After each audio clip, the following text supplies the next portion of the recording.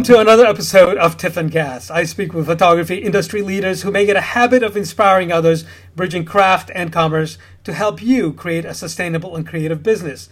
Today's guest is Paul Hetzel, an urban and natural landscape photographer who's in his past life a medical oncologist. He lives now in Springfield, Massachusetts. Welcome to the show. Thank you. Paul, tell us a little bit about your website. I think that's what sort of caught my eye the first time we connected. I wasn't quite sure what the O3 and O3 photography meant. Perhaps you can tell us a little bit about the genesis of that, and then we'll jump right off of that into your actual photography too. Sure. I was in a large multi-specialty group in Springfield. There were 23 physicians, and it was easier for the business office to keep track of us by numbers than spelling out everyone's name.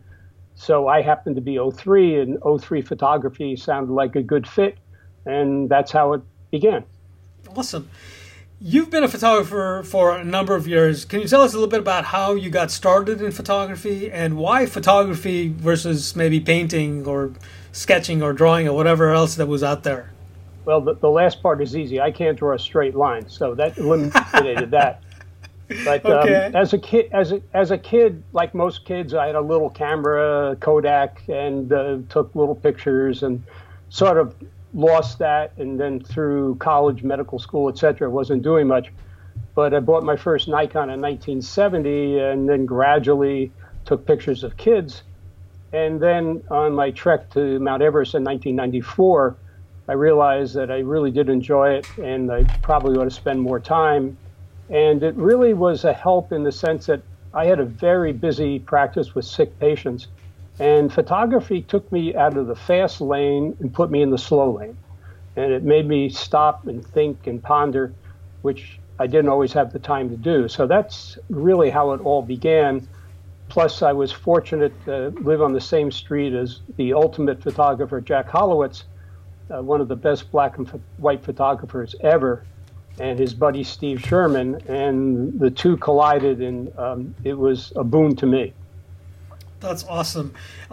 We actually came introduced. I was introduced to you through Steve Sherman's group, and this is an incredible group of photographers, all dedicated to large format photography and printing their photographs versus just sharing their photographs online.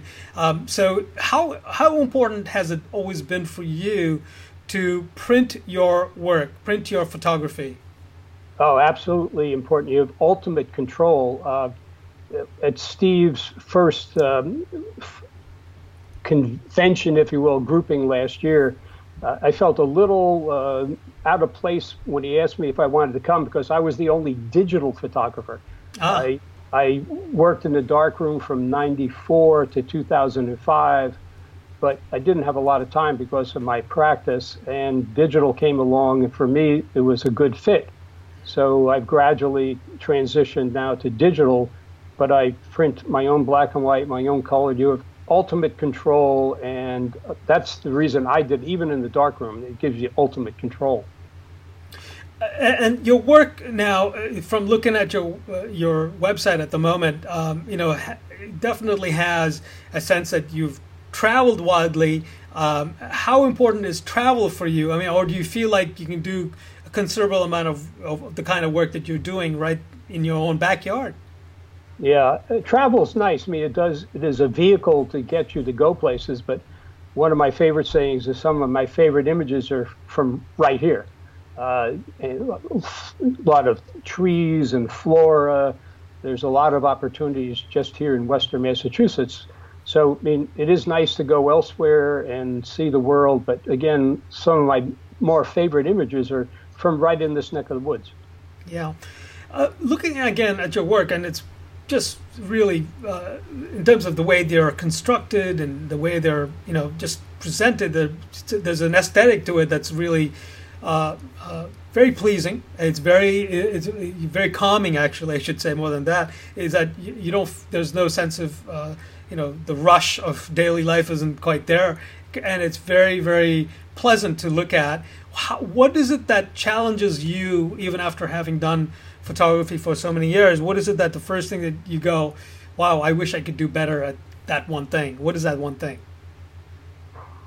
Well, I think the one thing is getting it right and creating the mood, somehow trying to translate what my brain sees into a two-dimensional picture.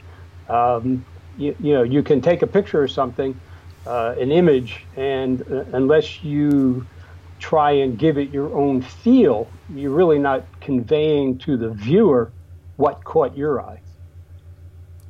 So when in your travels, and you're traveling obviously with a digital camera, can you tell us what kind of a camera you have at the moment? Sure. I personally have a Nikon D850. Okay. For anything I do, I predominantly shoot with my tripod. However, if I'm doing urban photography where it's somewhat laborious to drag a tripod around, I have a Sony RX10 III, a remarkable camera that has a fixed 24 to 600 millimeter lens. So that I have found very helpful shooting urban images as versus the 850. I just can't hold the 850 still enough with the lenses, so I have those two cameras.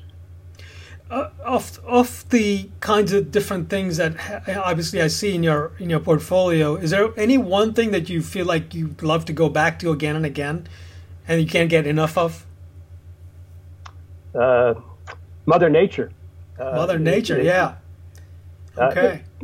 Particularly in this time with the global pandemic, getting out in Mother Nature and just letting Mother Nature seep in, you can't beat it. And that's one of the problems I would suspect that people who are quarantined have, just to actually be able to get out and enjoy Mother Nature. Hearing the birds chirp, seeing the sun come up, the colors are starting to pop in the spring. You just can't create that in your mind. You have to actually see it.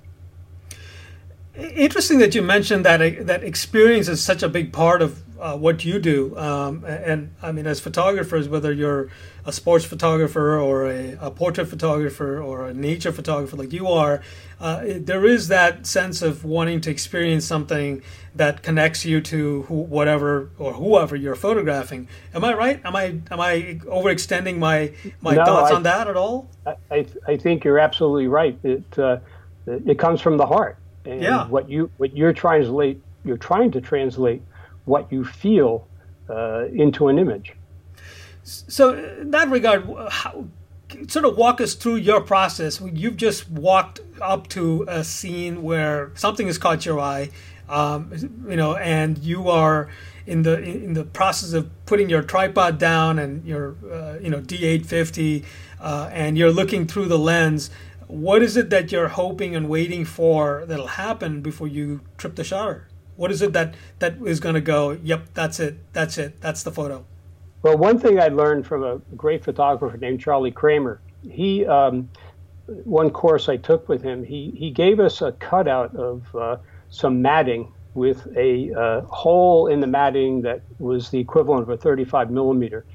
And he suggested that when we got to an area, that we held that up and looked through that, moving it around rather than going right to the viewfinder and clicking.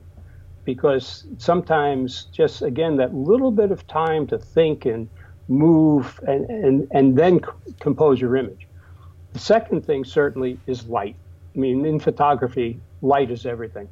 And just waiting for that special moment, sometimes it takes a while. I remember one time I was out photographing with a friend in Joshua Tree, and the sun was going down.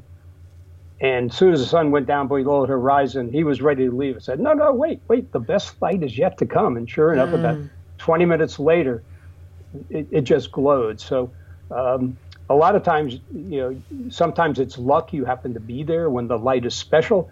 But chasing the light, and light is just so important. It really can make or break an image.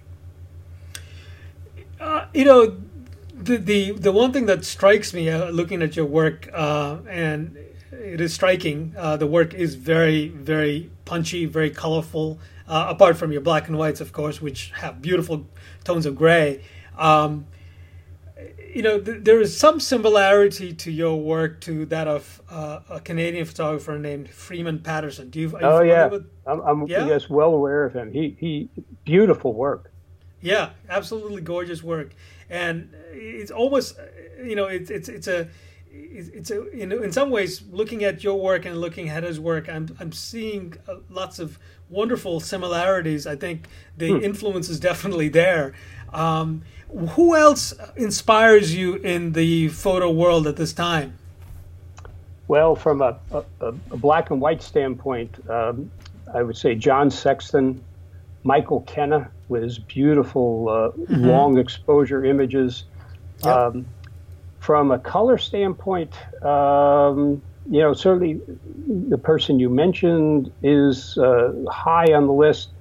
I'm just trying to think, because I haven't studied the photographers from a color standpoint as much as I have from the black and white. My brain sees things different in black and white. If I see an image, it will strike me as being a color image or a black and white image, and I think that sometimes color steals the scene, whereas in black and white, you get a lot more of a feel for texture and shapes, etc. So that's a good question. I haven't spent as much time, though. Gotcha. I can mention a few. There's a gentleman, Jack Dykinga, who is from the Southwest. I've had the incredible fortune of being with Jack on a number of occasions. And Justin Black, who runs a group called Visionary Wild that I've been on photo workshops on a number of times. Those two people, again, are real craftspeople, and to be able to spend time with them and just listen has been an incredible boon. Fantastic. It's so amazing to hear you mention these names of people who are teachers, and that you spend obviously the time and the resources, the financial resources to go out and seek them out and learn from them. This is an interesting profession, or an interesting hobby, even if that's what it is. You got to keep learning, or you're going to get left behind, right? So absolutely, there's no question. When it comes to other teachers locally, I mean, we've talked about Steve and how wonderful he is as a teacher, and Jack Hollowitz. We've talked about him as well. Being able to talk about black and white photography and explain his processes as well. Have you considered teaching yourself? Well, it's funny you should mention that. When I retired, a friend and I started a photography club at one of the inner city high schools in Springfield, the High School of Commerce. And for 10 years, we have run the photography club there. We meet once a week.